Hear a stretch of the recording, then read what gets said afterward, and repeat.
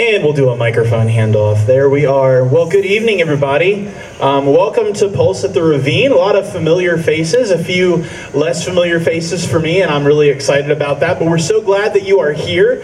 It occurred to me during those first couple of songs that there are two particular points of housekeeping I just want to make you aware of. If you're here and you need a restroom, okay, there's the library, university building, Keene Johnson, Powell Student Center. You can use a bathroom. They're open for you. You're welcome to do that. And if you need water, whether from singing so much or just from the fact that it is a 90-degree day, I do believe that our kind folks up at the hospitality tent should have some more water. So feel free, even if you've already had a bottle, you can go get yourself another one if you need that. So anyway, that being said, we are here tonight with the mind to worship. We are here tonight with the mind to exalt Jesus Christ, because we believe that there is no other name under heaven by which man must be saved. That is why we are here, because he is worthy of that. So we believe that you can meet with Jesus in this place, and that is our goal tonight. Personally, it's a joy to be on the campus. We've been looking forward to this here for a number of weeks, and now the day is finally here. And there's always that feeling of like, wow, it's actually happening now, and it's good to do that. It's good for me to be on this campus. I graduated from here about 10 years ago, and I have a habit of coming here every Tuesday in the morning. I like to sit in the Starbucks and downstairs Powell and do my work, or just piddle around and read a book or whatever that is. But it's good to be here with you. But I am not here to talk about me. I'm here to talk about Jesus. And I don't know what comes to your mind when you hear someone say that. I imagine a lot of you are Christians, and even when you hear someone just say the words, let's talk about Jesus, you're like, what do I have to say? What do you need me to say? Do you need me to flash all my theological credentials at you and tell you everything that I know about the incarnation and the kenosis and whatever all, theological words you want to use? And some of you may not be a Christian. When you hear somebody say, I want to talk about Jesus, you get this picture in your head that someone's going to call you a filthy, dirty, awful sinner, or that I'm going to start talking about some ooey gooey, loving sky daddy and avoid hard questions about things like the problem of evil or things like that. But some of you also may think that it must mean that if we're talking about Jesus, then I inherently dislike you if you're in this category, and I really like you if you're in this category. But that's not the case. See, we get our ideas about God, and we get kind of stuck in our ideas about God. If you're not a Christian, but you've been around Christians, you have your idea about what Christians are like, okay? Even if you are a Christian, there tend to be things that you believe, and you kind of get stuck in those beliefs, and it's hard for you to kind of get out of that category. But Jesus, when he walked the earth, when he preached, and he taught, and he healed, and he ate with people, Jesus upset a fair amount of apple carts. Okay, if you want to boil down, to just put it down, maybe a little bit oversimplified, but if you want to boil down the reason that Jesus was crucified and suffered on the cross for us, it's because Jesus showed people what God was actually like, as opposed to, letting people go forward on their ideas and their preconceived notions of what God was actually like. He showed them what God was like, and that upset some people because Jesus ate with the wrong people. Jesus hung around the wrong people. Jesus healed people when he should have been resting on the Sabbath. Jesus disrupted the trading in the temple as though it was wrong to treat God's house like it was a house of prayer and not a place to buy and sell things. Jesus taught things that were disturbing. So, without being too flippant or disrespectful about it, if the gospel offends you, then that's kind of what it's supposed to do. It's supposed to trample on your ideas just a little tiny bit. Because see, we're people who were made in the image of God, and we were made to know God and be known by God. But sin entered the world at the beginning of the story of humanity, and it clouds our understanding of who God is and what God is like. And we need God himself to open our eyes and to unstop our ears so that we can see who he is and to hear his voice. And that has been my hope and my prayer for you tonight, is that God would do just that. Because if Jesus didn't confront people's ideas about who God was and what he was like, then we would be stuck in those ideas and we would never know the truth. But Jesus said, you shall know the truth, and the truth will set you free. So my question to you is, don't you want to be free? Right? Free from addiction, free from destructive habits, free from the powerful effect that other people and their sins and their mistakes and their own brokenness has had on you, free from the spiritual weights that drag you down and rob you of feeling joy and happiness and light, because that is what I believe God wants for you. I truly, truly believe that. And maybe you're hearing me, you're saying, listen, I am free. I'm not a slave to anything. That's exactly what they said to Jesus. You can read it for yourself in John chapter 8, verses 31 through 36. Jesus himself says, everyone who practices sin is a slave to sin. In other words, they're obliged to come back to it time after time after time. They are stuck in the cycle of sin. But not only that, Jesus also says that when you're a slave, you have no permanent residence. And in other words, what that means is that sin will never satisfy you. Sin will never give you a home. But Jesus, the incarnate Son of God, offers us a home. And if Jesus, if the Son, with a capital S, sets you free, you will be free indeed. So, I want to encourage you and ask you to hear me out tonight, even just a little bit. Okay, I'd like to read to you this evening from the book of Acts, which, if you're not familiar with the book of Acts, it's a book that documents the happenings of the early church, beginning with the ascension of Jesus after he was raised from the dead, back to the Father's right hand. And let me just pause right here for a second just to say, okay, that when we talk about the Bible, we believe that this stuff really happened. Okay, these are real people with real names in real places, just as real as you and I are in Richmond, Kentucky right now.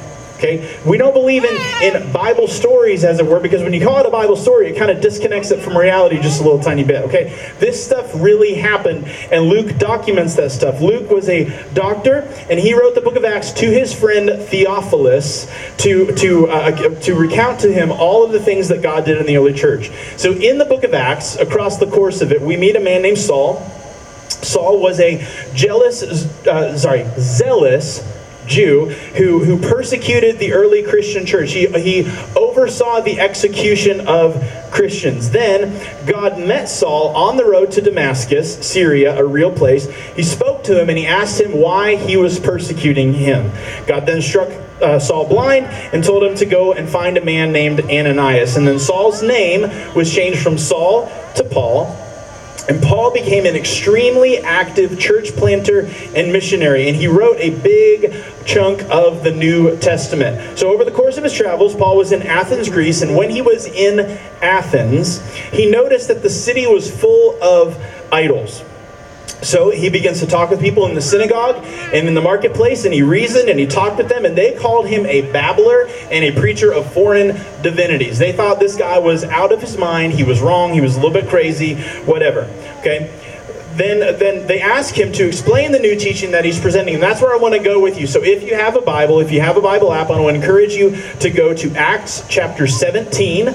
Normally, when we're in the building, this is a part where I say we're going to put it up on the screen, but I'm so sorry, there's not a screen here, okay? So if you have a Bible app, Acts 17, and we're going to go from verse 22, and we're going to work all the way through 34, taking it in little chunks at a time. So Acts 17, 22 is where we're going to start. So Paul, standing in the midst of the Areopagus, said, "Men of Athens, I perceive that in every way you are very religious. For as I passed along and observed the objects of your worship, I found also an altar with this inscription, 'To the unknown God.'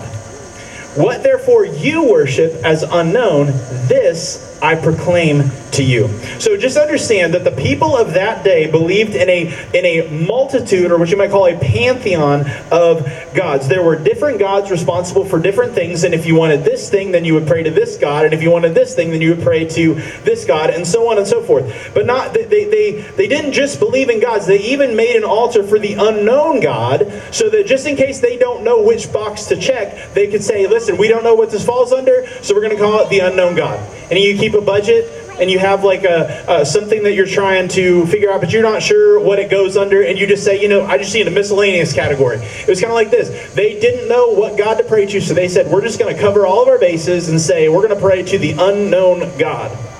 Okay?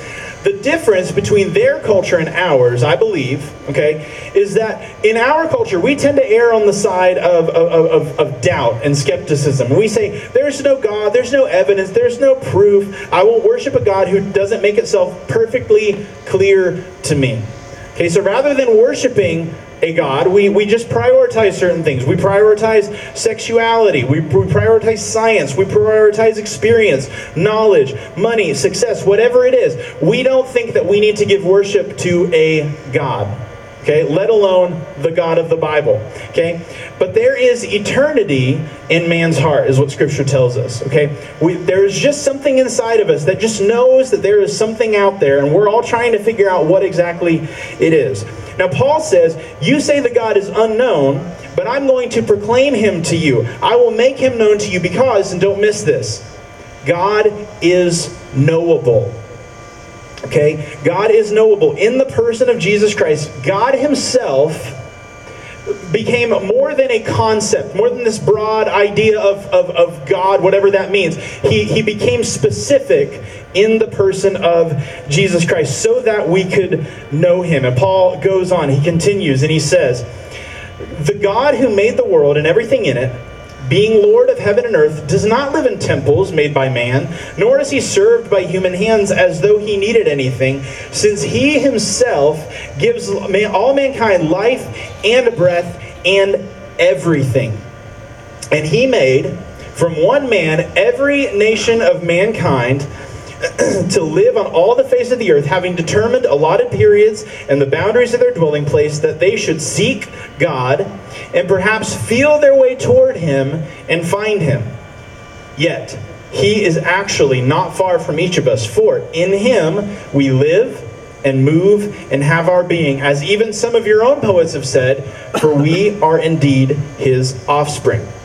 So first things first, Paul specifies that there is one God, the God. Again, this is going against their idea of all these different gods for all these different things. Paul says there is one God. The God who made the world and everything in it, he's Lord of it, and he doesn't need anything from us. Look, God doesn't need me to be here.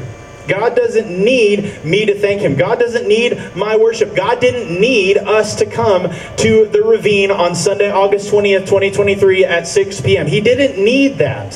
He didn't need us to sing these songs to him, but he deserves it because of who he is. He is the maker of all things. He's the maker of all people. He gives us breath. He gives us the grace to live here every single day. And to those who trust in him, he gives new mercy every single morning. A good friend and mentor of mine used to say that when you wake up in the morning, there is a fresh bucket of mercy waiting by your bed because you get new mercy from God to face that day. He gives us strength to face today. He gives us renewed hope so that I can face tomorrow. And God made of one man, and he's referring to Adam, God made of one man every nation on earth. He determined who would live where and when so that they, and by extension we, should seek God, maybe feel our way toward him and find him. So here's my question for you. Are you looking? Okay? Are you looking? Are you looking sincerely? Or are you looking skeptically? Because Paul indicates here that you were made, you were created, you were put here at this place and in this time so that you might seek God and find him. That is your purpose in life. If you are trying to figure out what you were made to do, what you were designed to do, it is simply that, to know God, to seek God and to know him. But he goes on. Yet he is actually not far from each of us. In him we live and move and have our being. He is not far away. Whether you realize it or not, whether you acknowledge it or not, God is giving you life and sustaining you every single day. That's why at our church we don't like to say, accept Jesus as your Lord and Savior. Because on one hand, accept means to receive, and that's an appropriate use of the word, okay? But sometimes accept kind of implies something passive. Okay, we use the word accept to talk about things that we wish we could change, but we can't. So I guess I'll just have to accept it the way it is, okay? Today's a hot day. I am a chronic sweater, and I just kind of accepted the fact that I need to bring a spare t-shirt today. Okay, it's that kind of day. But Jesus doesn't do acceptance, not in that kind of way. We accept the free gift of salvation because we can't earn it and we can't pay God back for it. But once we have accepted the free gift, our posture becomes, Lord, what would you like me to do? What are you asking of me? We surrender to Jesus as our Lord, as our Savior, as our healer, our guide, and our comforter. We yield to the Holy Spirit of God that dwells within us as we believe in Jesus, who is the Christ. Paul finishes. He says, being then God's offspring, we ought not to think that the divine being is like gold or silver or stone, an image formed by the art and imagination of man. The times of ignorance God overlooked, but now he commands all people everywhere to repent, because he has fixed a day on which he will judge the world in righteousness by a man whom he has appointed. And of this he has given assurance to all by raising him from the dead. That was God's receipt for what he was going to do. Okay. Now when they heard of the resurrection of the dead, some mocked, but others said, we will hear you again about this. So Paul went out from their midst, but some men joined him and believed, among whom were also Dionysius the Areopagite and a woman named Damaris and others with them. Here's the deal, friends. We need to be careful. Okay? God is not made in our image, but we are made in his. We cannot decide what we want God to be like, and therefore he is like that, okay? We must be molded by and conformed to God's revelation of himself to us. God overlooked a time of ignorance, but now God commands all people everywhere, including you and me today in this place, to repent, because he has set a date for the trial when he will judge the world in righteousness according to Jesus. And yes, hell is real. We believe that. But here's the thing. Hell was made for the devil and his angels. It wasn't made for us in the first place. We were made to know God and to love God. Now here's the good news. God so loved the world that he sent his begotten Son. You may know that verse well. You may be familiar with it, right? God didn't send Jesus into the world to condemn the world, okay? And if God did not send Jesus into the world to condemn the world, he did not send me, he did not send the pastor of this church, he did not send any church in this community or any church on the world. He did not send us into the world to condemn it, but that through Jesus, the world might be saved. That is God's goal, for people to be saved. And we need saving because we are under the power and the influence of sin. If you look around, it's not hard to tell. Okay, in a nutshell, the problem of evil, if you want to talk about that issue, the problem of evil is the problem of sin. People want what they want, how they want it, and when they want it. And that is what leads to abuse, to war, to deception, to cheating, to greed, to injustice. It is something inside all of us that is rotten, and we need to be delivered from it. But thanks be to God, because that is exactly why Jesus Christ came into the world, to save sinners, to seek and to save the lost, to aid those who are sick, not those who are well or righteous, or who even think that they're well and they're righteous. God did not send Jesus Christ into the world to condemn the world, but to save it. Okay, so if you're hearing me tonight, I have a question, and I want you to think about it. Just like the people in the Areopagus, will you mock, or will you hear me again about this? I don't know what your history is with God. I don't know what your history is with Christianity, or specifically with Jesus. Maybe you grew up in it, but someone hurt you or abused you, and because of that, it makes you want to doubt. It makes you think that if this is what Jesus' followers are like, I don't want anything to do with it. Maybe you have a problem just believing in it. You just find the ideas just a little too far out there, and it's just a little too unbelievable. Or maybe you have a problem with the fact that I said you're under the influence of sin. Maybe your perception of the church is that we're just against everything. Everything that's fun, everything that seems good to me, okay? We're against drinking, we're against the LGBTQ community, we're against you having sex before you're married, we're against you doing drugs, we're just against, okay? Let me tell you what we're for. We are for the kingdom of God coming to earth. And what that means is that we are for seeing people live lives that are made whole by the resurrection power of Jesus Christ. We are for seeing people healed from physical diseases, from trauma, from abuse, from addictions. We are for seeing people thrive in life, having healthy friendships, healthy relationships, healthy marriages, healthy careers in their families and in their communities. But above all else, we as a church are for seeing people come into a relationship with Jesus Christ and to see their lives changed through discipleship, through obeying Jesus and through living their lives God's way. That's the invitation. The invitation is not simply a ticket out of hell because it's such an awful, awful, awful place. The invitation is into a relationship with the God who knows you, with the God who loves you, with the God who created you on purpose at this time and in this place so that you might seek him and find him. And that does not require any condemnation whatsoever. It doesn't require any picket signs. It doesn't require a heated debate. I want to encourage you, if the Vineyard is not the place that you call home, if you are looking for a home church, I want to encourage you to come and see what it's all about. I want to invite you. You can join us. We're over by the Old Richmond Mall, or in the Old Richmond Mall, close to Walmart. Okay, we meet on Sunday mornings. We have service times available and all that kind of stuff. But not because we are the best or most important or only church in town. Not that at all. Okay, if you find a church that is preaching Jesus Christ crucified and resurrected, that is a good thing. And I want to encourage you and invite you to see what it's all about. Okay. What we're going to do at this point, we're going to continue worshiping because that is the primary reason that we are here tonight. But we believe here at the Vineyard, if you're not part of our church, or if you've never been in the Vineyard before, we believe in prayer and in ministry. Okay, and so I want to offer you the invitation and the opportunity to receive prayer. If you look around the seats in the Ravine, you're going to see some people wearing some bright green shirts. And on the front of those bright green shirts, it says, "How can I pray for you?" And it's intentional that we put the word "how" there, because if you see somebody in a church that says, "Can I pray for you?" you might just run away from them.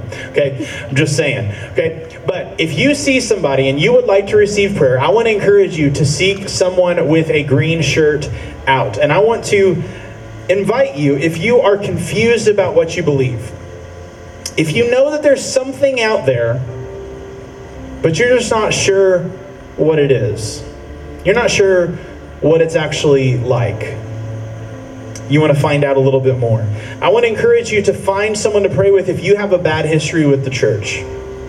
Maybe you've been burned, maybe you've been hurt, maybe you've been rejected, and maybe you've been cast out. Maybe it's been rightly, maybe it's been wrongly. I don't know your story, but you just need to receive some prayer for that hurt.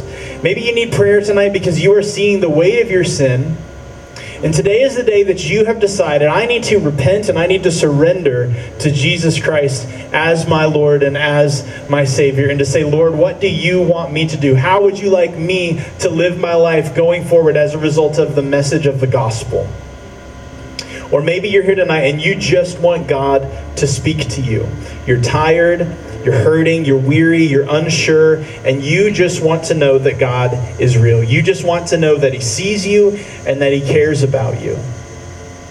Every year at our church, Pastor Joe fasts and prays and gives a lot of thought and a lot of headspace to listening to the Lord for what word we're going to have going into the year 2023, but every year. Okay, this year's word is the word available.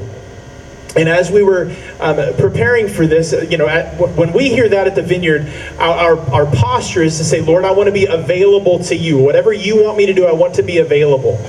But as we were thinking about coming here,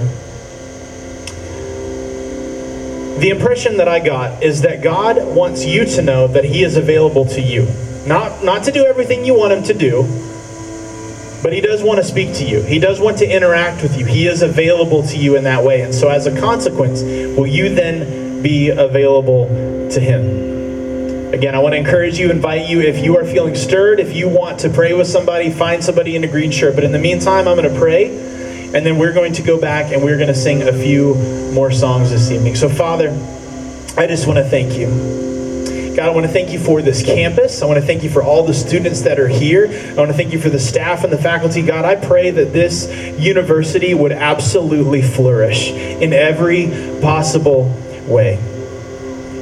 God, I thank you that just as your word says, that you created us on purpose and that you put us in this place and at this time so that we might seek you and find our way towards you. I want to thank you, God, that you are not far from us, but you have made yourself known to us in the person of Jesus Christ. And Father, my prayer tonight is that every single person here, every age, young and old, every stage of life, whether a student or married or single, whatever it is, God, I pray that everyone here would draw a little bit closer to you, would find our way a little bit more toward you.